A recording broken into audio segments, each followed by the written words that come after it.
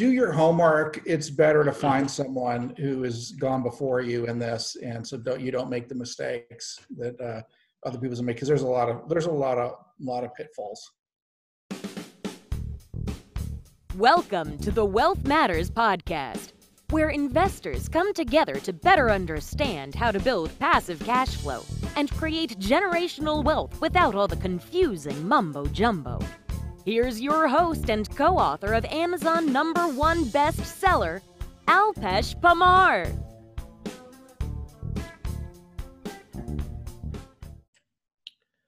Welcome to Wealth Matters podcast. I have with me Mr. Bob Fraser. He's the founder and principal of Aspen Funds, and Bob has purchased more than 1,000 mortgage notes, earning double-digit annual returns without the risk and volatility of traditional investing options. By purchasing discounted residential real estate notes in the American heartland, they discovered a high-yield, liquid, asset-secured investment that produced consistently superior returns without all the risk. Better yet, they could work with homeowners to help them stay in their home. Everyone wins. Welcome, Bob. It's great to be here with you. Same here. I'm excited to be with someone who came from tech background, and we'll talk about that because, I'm from tech background as well and moved into real estate. So I'm looking forward to this discussion. Yeah, me too. So tell my listeners about something which we don't know, like something really interesting about yourself. Well, I'm a pretty boring guy, but how about I have 7 granddaughters and no grandsons? So. Oh, wow. No, that's good. And I love daughters. I got 2 daughters. So, yeah. It's just that we rarely get chance to speak, right? That's good. So how and when did you start in real estate? How early did I get started in real estate? Yeah, how and when? Well, I actually got started just with Aspen about eight years ago. So My background is pretty much tech, and I ran a hedge fund for a while. Ran a tech business for a while. I did buy a single condo for rental real estate, and it was a disaster. So I'm allergic to real estate. I know a lot of people make a lot of money in there, not me. So I made every mistake you can make, and I hate rental real estate. But I love notes. So I decided that, or I figured out that being a lien lord is a whole lot better than being a landlord. Yeah. And, so for me, it's way better. Yeah, I mean, so you are on the other side. You are the bank, right? And banks. I'm the bank. Yeah, they don't lose money. I don't. No. Yeah. So tell us about this. This is interesting, and I want to relate to this myself and basically see your story. So from tech, what did you do in tech, and how did you end up with hedge funds?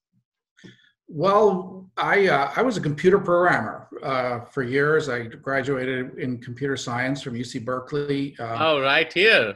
Okay, I'm in San Francisco Bay Area. And I loved computer programming. I was super talented at it, and did a lot of cutting edge work, and I loved it. And then started a tech business, a tech startup. I had an idea, in 1995, and started. Perfect timing. Exactly. Good timing is really a gift, right? Yes. As I say, you want to know what time it is. When the tide comes in, all boats float, right? Yes. When the tide's going out, all boats sink. Yeah. Then you're naked, right? Starting a .com business in the late 90s is a good idea. Even if you have a bad idea, it's going to be a good. It's like right now, right? Last 5 years. And so actually, I became passionate about understanding timing and understanding what the macroeconomic picture is. So I've become a student of economics. I've been writing an economic newsletter for many years because I don't want to fight the tides. I want to know what the tides are doing. And when the tides are with you, you can make mistakes and you'll be fine. And yes. No, that's a great point. When the tides are against you, it doesn't matter how smart you are and how right you are. you're going to really struggle. Yeah, and we know about Netscape and MySpace and Alta, right? Yeah. So I started a business in my attic with my sister-in-law in 1995. Raised $100,000 from mom. Wow. Thank God for mom. And it blew up. We ended up having 300 employees, raised $44 million in venture capital, Wow. and became the fastest growing business in the Midwest region of the United States in the late 90s by revenue. We were doubling in size about every 3 months, doubling revenues at one period. And so it just really blew up. And then I ended up winning the Ernst & Young Entrepreneur of the Year award.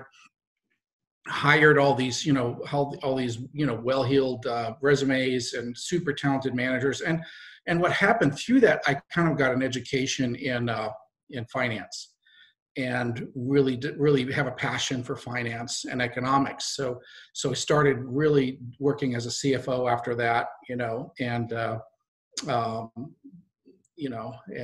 became a professional investor for a while, and then started Aspen. Nice. So tell us about your newsletter, the economic newsletter. I would like to subscribe. Yeah, well, we basically do right now. The way we do that is I do a quarterly update, economic update. I've been doing this for I don't know, many years, and we send that to our investor base, but also to we do make it public. And if you're interested, you can go to aspenfunds.us, which is our website, and I believe it's posted there. And we can give it to your listeners in the show notes. That's awesome. But yeah, it has not led me astray. I basically pay a lot of it. I do real economic analysis, and the news is not your friend. The news doesn't always tell you what's right, and you need to look at the numbers. So I go and do research. I look at the numbers. I've said, since 2013, I said real estate is going to be the major winner. Since 2013, I literally pinged the bottom of the market. I in early 2011, I believe, I said the Great Recession, or this real estate recession, was going to last 6 years, which is exactly what it did, all based on research that I'd done, and it's all been true. So I said inflation is going to stay low for the foreseeable future, and so made a number of predictions that have actually proven out quite true, and if you act on them, quite lucrative. So and it's with COVID, I predicted, I said it's not going to be V-shaped recovery, but it's going to be close. And, again, all based on different research that I had done. So then it's all proving out, I was very concerned that they didn't do if they had not done the stimulus. Oh, yes. That was huge. We would be getting ready for a Great Depression. Right. Same thing in 2009. So a lot of people are predicting hyperinflation. But they're wrong on, So I look at data, and I'm one of those guys, because I'm a computer scientist, right? I don't really care about opinions, including my own. Right. I really care about data and facts, and Yep. Got it. So tell us about, you mentioned landlord. What is a landlord, and how does that work? Because I'm a landlord, right? So, but I do know. So can you explain it to my listeners? I pity you and all those poor landlords who have to answer the calls at midnight, and the plumbing, and find renters and all that. But discover termites. So all that happened to me. But anyhow, a landlord, as you pointed out, is the bank. When is the last time you called your bank when your plumbing failed? So being a landlord is the bank. So instead of somebody sending us rent, our borrowers are their borrowers, they're homeowners who borrow, and they send us monthly mortgage payments. So we get the cash flow, and none of the headaches. So how do you start buying notes, right? Because I'm always, fascinated about it, and there are a lot of ways. You can of course use sites like PaperStack, and there are a lot of other sites too. PaperStack's a great choice. We actually sell notes through PaperStack. So. Oh, okay. So there's a great choice. They have a good process. You need to do your due diligence. But they're very lucrative. So how do you buy in bulk, right? Let's just say if someone wants to really grow, do you work with banks, credit unions? How does that work? What's the process?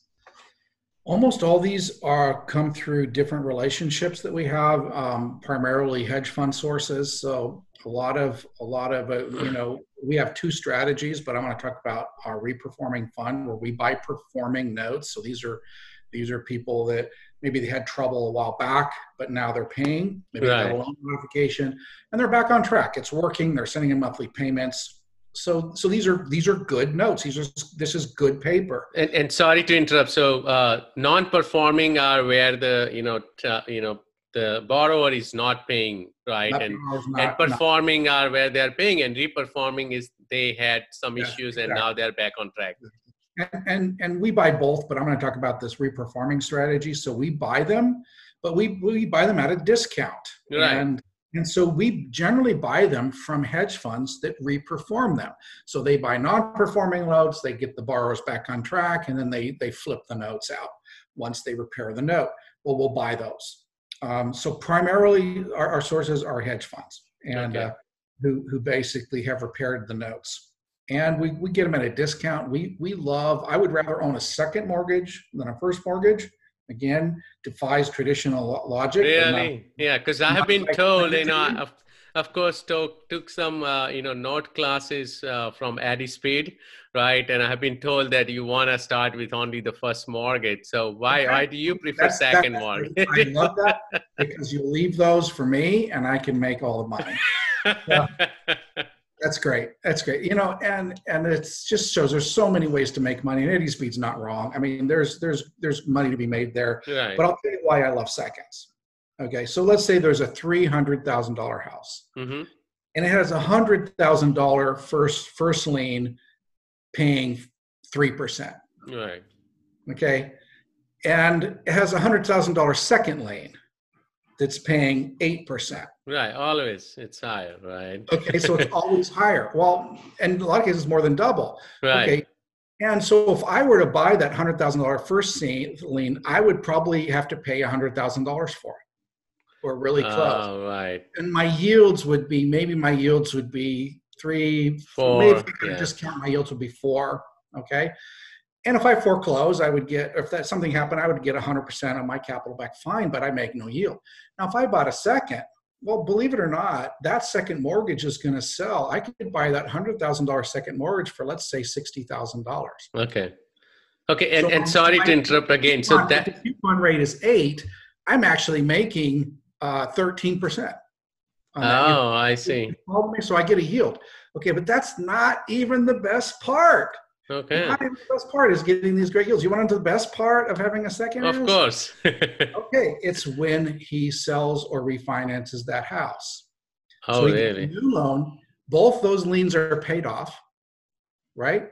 Yes. And I get $100,000 to pay off my loan, but I only paid $60,000 for it, so I make a $40,000 profit. Yeah, the huge lump sum. Yes. I want to do a deal with you, Alpesh. You buy all the firsts and leave all the seconds.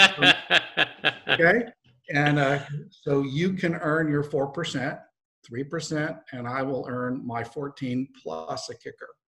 So, but what happens? And again, this is what I have heard, right? If that person forecloses, right? Most of the time you end up foregoing the second lien. That's what I've heard. This first lien gets the precedence. Okay. Well, who forecloses? Okay. So you're saying, let's say, here's the scenario I believe you're painting. So the borrower stops paying both notes. Mm-hmm. Is that the scenario? Yep. Okay. So the first mortgage forecloses. Right. All right. Well, so that home sells at a discount for $220,000, and I sit back and collect the first loan is going to get first money out, second lien gets the second money out, and then the homeowner is going to get whatever less. And in that case, I would do absolutely nothing, and I would collect my $100,000 payoff. Right. But Okay, let's say now, it's already underwater. Let's say it's another scenario. Let's say he stops paying. Well, then I would initiate foreclosure before the first. So and foreclosure is a legal collection action. Right. And at that point, now I basically would, I control that real estate. I can do a lot of things. In fact, one of the things that people aren't even aware of, in most states, I have reinstatement rights. I can, on the first mortgage, so I can actually write a check every month to the first mortgage. So after I foreclose, I keep that senior loan in place, even though that borrower is no longer in the house. Wow. The borrower still owes the money, but he's not paying the money. I'm paying the money. So and I'm entitled. It's bizarre, okay? But I've done it. It's like subject to or something. Where in this case, just the borrower hasn't signed over. Financing. So I did this in Los Angeles with an $800,000 house, and had the senior mortgage in place while we basically rehab the property, and I'm paying a monthly payment to a borrower or to a lender that I do not know. And what do they care? The check is coming in. Yeah. And then I flipped that thing out and made a bundle of money, and it cost me nothing, but really, So worst case scenario, or the truth is, with a foreclosure, you can do a lot of things. So as a second, I would control the short sale. So you can go find a buyer, a wholesaler if you like. You can let it go at auction. You can take control of the property and rehab it yourself. You can do a short sale. There's a whole lot of things you can do. So now it becomes a real estate play. But generally, being a lien lord is not a real estate play. Okay, I think in my current performing portfolio, I have about 500 loans right now, 500 notes, and I think I've taken possession of a property once. So it's not that common. So yeah, it's rare. I've had I think I have, maybe half a dozen non-performing notes, half a dozen in there, and I choose. I can foreclose, I can take possession of the property and let it go at auction. There's a lot of things you can do, but generally getting wiped doesn't happen that often. And let's say I'm asleep and the first forecloses, but as soon as I learn about it, generally there's a notice requirement. So when the first begins foreclosure, notice of sale, notice of default, notice of sale, I get notified, because if I'm on record, you got to make sure you're right, of course, recorded properly. Well, at that point, now I have an option. So the first is foreclosing. One, I can do nothing, and if there's a lot of equity, that's what I do. I'll let it process. I get paid off. Now, if there's not a lot of equity, and I believe that that I can make some money on this, or that I can protect my position, I have a couple choices. I can, one, bid at the auction with a protective bid, so just to cover my cost basis, or I see my profit objective, okay, and let it go there. Now I may win back the bid, okay. At that point, my second lien is wiped out and the first lien is in place. You follow me? See. Yes. Okay. The third option I can do is I can reinstate the first. So as soon as I write a check to the first, that first foreclosure is canceled. And what does it change to me? It doesn't cost me anything. I just now increased my cost basis, but I also increased my equity by this exact same amount. Follow me? So it doesn't cost me anything really. It's cash flow. And then I would initiate my own foreclosure. So if I want to have my own foreclosure, I want to control the process, because then I don't have to bid. So if I bid at auction, I have to come with a pile of cash. Generally, a reinstatement, costs me very little. 20 grand, 30 grand, 50 grand. Got it. So there's a lot of options you have. And attorneys, by the way, they'll tell you, I'll walk you all through this. So find a good attorney, and it's not that big a deal. Right. Because mostly I have seen and I had an example where one of my friend, his property was worth $500,000. The first lien was 300 something. The second was 100. And, when the market crashed in California, now the property was worth 400, right? Or little less than 400. He reached out the second lien that I'm going to just do a short sale. And Wells Fargo said, okay, yeah, you can, write us a check of 10 grand instead of 100 grand, which you owe us, and we'll forgo the second lien. And that's what they did. Wow. Our guy, I mean, timing is everything, Yeah, that's what, and I'm like, wow, man. Yeah, we bought a bunch of second mortgages, and the guy says, I was offered, 10, this previous lender offered me $5,000 to wipe out this lien, and now you're telling me I should pay 50. I'm like, well, you should have taken it. You're right. Those are big banks, they don't want to go through the process, right? They don't. So yeah, I mean, that's just being financially savvy. You can definitely, make sure you win, and know what your options are at least. So are you buying notes right now? And like which markets do you prefer? Where? Every market. Yeah. So you do not focus on certain states, because I've heard that the laws are different in like New York, California, some of the states. There's no such thing as a bad loan. There's only a bad price. Okay. So I buy all over the United States. Okay. But we do price things differently. So a New York loan, we discount it because it's got a 3 to 4 year foreclosure process and extremely difficult lender laws, and right now with the COVID, there's a lot of COVID delays. The courts are now forbearance. Yeah, there's a lot. Delays everything. Yeah. And so we pay a lot of attention to that, and it just changes the price we're willing to pay for the note. I see. So it depends by the state, right? When the price. Absolutely.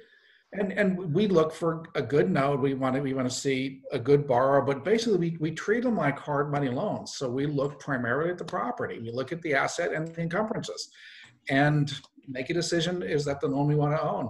And then against the price, the yield, and the long-term payoff, the discount.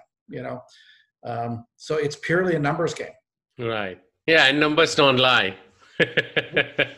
So one more question regarding your investment criteria. Like when you're looking at the note, do you look at the UPB, unpaid balance? Is there a criteria, the broker price opinion, BPO? Is there a criteria? Absolutely. We look at everything.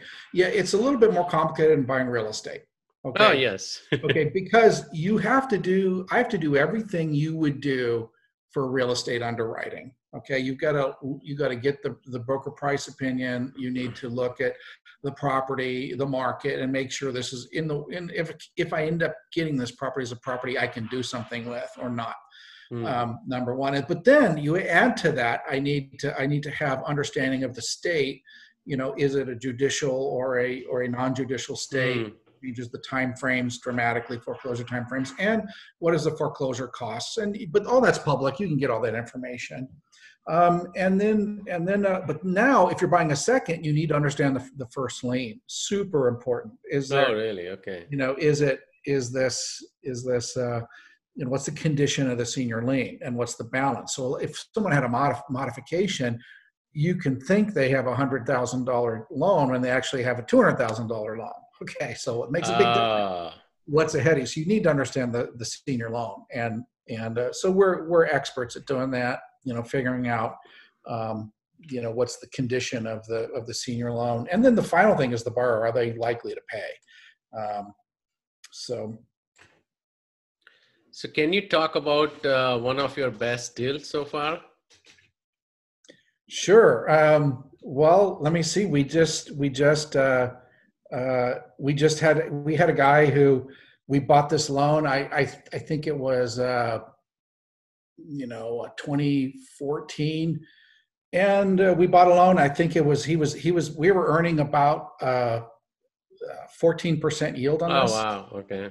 It was a second lien. He was a mail carrier, and he lost his job and had some medical bills, and so he got off track. He got back on track, and he started paying again. We ended up buying this note from him, and he paid for 4 years, like $24,000 over the course of 4 years in principal and interest payments.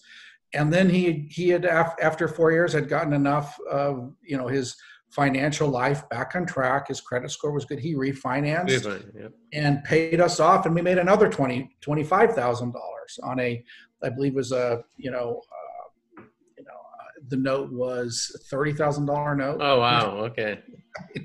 We paid 30 grand for it, so we did very well on that. And he wrote us this great letter and said, "Thank you very much for taking care of me, and not kicking me out of my house." And we're just, everybody wins. We're happy. He's happy.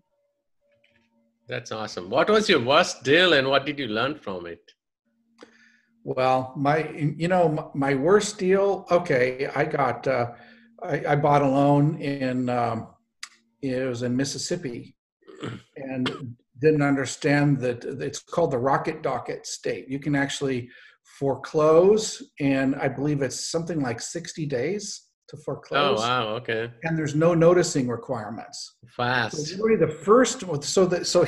So we were getting paid. So the lady had the second mortgage on ACH. And we had no idea something was wrung. Wow. And we were getting paid. All of a sudden, the payment stopped. We figured out the first foreclosed. We had no noticing requirements. Right. And it was foreclosed in like 60 days, and we had no idea. So at that point, we basically dug a little deeper and understand that, hey, we want to do risk management and touch the senior note on a quarterly basis, at least, to make sure everything is, even if everything seems good. But right, it was a $20,000 loss, so it was pretty much immaterial. Right. Yeah. In the scheme. In the grand scheme of things, yeah. But it's still, it's just one of those things that just pisses you off, Right. Getting creamed like that, and understanding that. I mean, the state laws are just so different from state. Right. Understanding what your risks are when you're buying that, and so we learned about the Rocket Docket and how quick you can go to foreclosure, and that there's no noticing requirements. It's unbelievable, really. So normally I'm required to be served. Right. That's interesting. So last question before we take a quick break. Do you only focus on single family notes, or is it all over? We love single family. Okay. It's part of my investment thesis. Right now you're seeing massive cap rate compression on pretty much every asset class, but not single family. If you look at single family, because of the real estate crash, 2006 to 2013 crash, housing prices are massively underpriced. And I can give you that whole thesis another time, but why single family homes are massively underpriced. And it's not true of pretty much every other real estate class. Okay. I see. So we definitely favor single family. But do you think that single family houses are still underpriced in coastal markets like New York, San Francisco? Because it's been crazy here. No.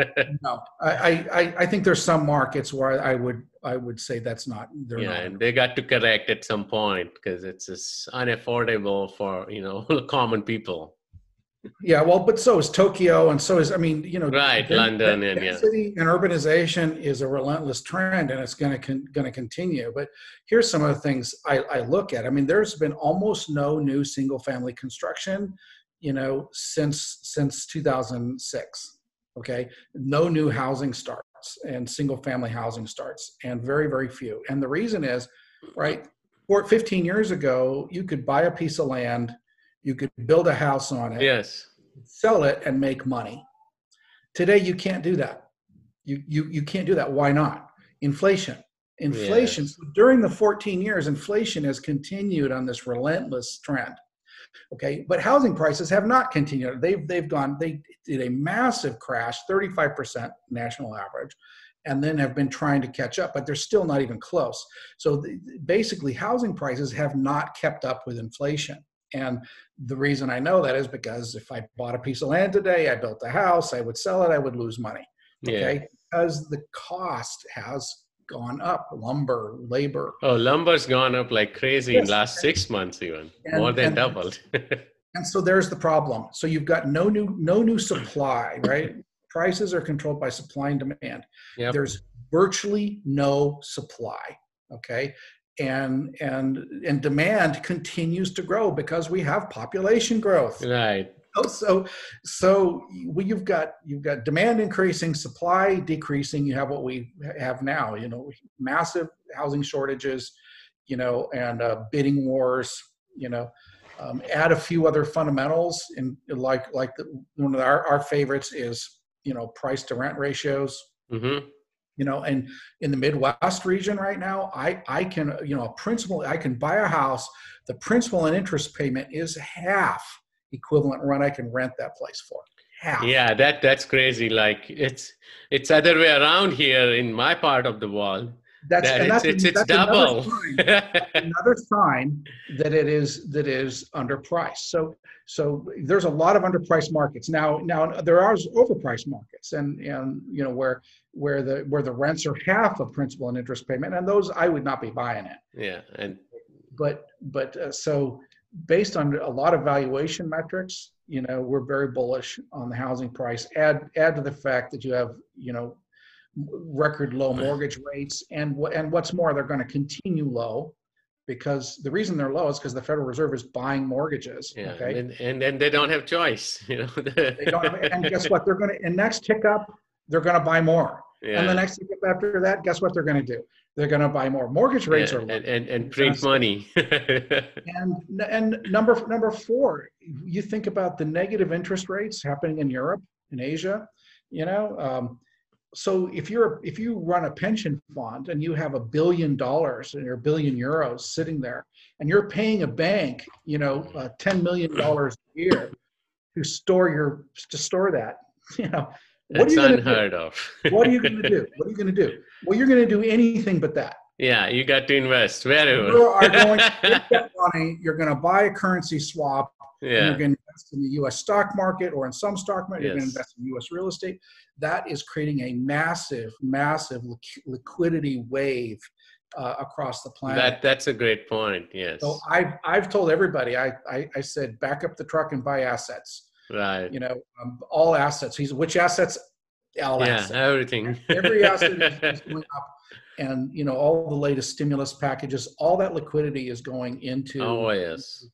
And, Big time. so in the past, easy money policies have produced high inflation, and that's why they end up, raising interest rates to cool the market down. Today, and if you look what happened, they printed $3.7 trillion in money in 2008, 9, 10 timeframe. The Federal Reserve did, and purchased notes, and it did not cause hyperinflation. Okay, but it did actually cause inflation, but not consumer price inflation. Let's divide inflation into two pieces: consumer price inflation and asset price inflation. Yes. And guess what? It didn't cause consumer price inflation, and it will not anymore as well. Nope. But it did cause asset price inflation, which is called homes and stock market going up. We like asset price inflation. Right. Yeah, and that's another great point, because as consumers, and when people talk about inflation, they always look at CPI, right? Consumer price, and they don't look at asset price inflation. Right. And I keep telling them that is inflation. You just don't want to see it. It's inflation that but everybody it's good. loves, and let's have more of it. And unfortunately, people say, why are the rich becoming richer and the poor becoming poor? Well, it's really simple. It's because of asset price inflation. The rich people own assets, and the poor people don't. They are buying assets. That's the issue. And guess what? The policies today are going to continue that trend. Yes. Why aren't we seeing this go into consumer price inflation? Well, here's the big three: wages, energy, and food that drive consumer prices. Wages, energy, and food. Are wages going to go up dramatically? Well, no. Why? Globalization, automation, right? Energy prices. Are energy prices going up dramatically? No. Why not? Well, one, conservation is working. If you look at consumption is nearly flatlined in the Western world, believe it or not, and oil prices, and production is record breaking. Do you know who the largest oil producer in the world is today? Who? Saudi Arabia? Yeah. US is The United States, the world's largest. Yeah, it's not even, it doesn't need Why to is that? even import. Fracking. So, Yeah. so Alpesh, what happens when Saudi Arabia starts fracking? What happens when Siberia? Oh, yeah. We've seen the end of $100 oil. We will never ever see it again in our lifetimes. And food, we have the same thing. We have, the production per hectare of food is at an all-time high, and it continues because of biotechnology advances. Bottom line is we have systemic deflationary pressures in all of consumer prices, except the housing component of CPI, and that's tied to rents, which are capped. So it's very limited. CPI is just going to be tame for a while. And bottom line is, with CPI tame, they're free to keep rates at the floor. Yep. And so get ready, party on, and back up the truck and buy assets. Okay, let's take a quick break. You're listening to the Wealth Matters Podcast. The Wealth Matters Podcast. For more info about what we do, check us out at wealthmatters.com. It's wealth, WEALTH, matters, MATRS.com.